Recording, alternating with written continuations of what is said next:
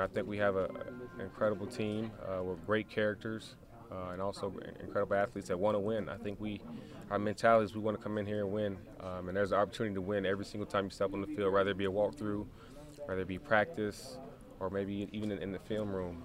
Take that chance to play championship football, and I think we're learning that and we're getting better at that. How do you feel you guys match up with the Vikings secondary? Uh, I, Actually, no, I'm, film. I haven't been here for a few weeks. I just kind of been watching from afar. But you look at the guys who've been making plays over the last 4 weeks, and you look at their defense. It's definitely gonna be a challenge. But I think ultimately it's all about us. I think if we are efficient on third down,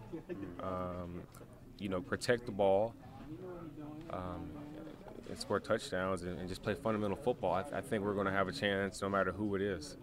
So that's what we're chasing after.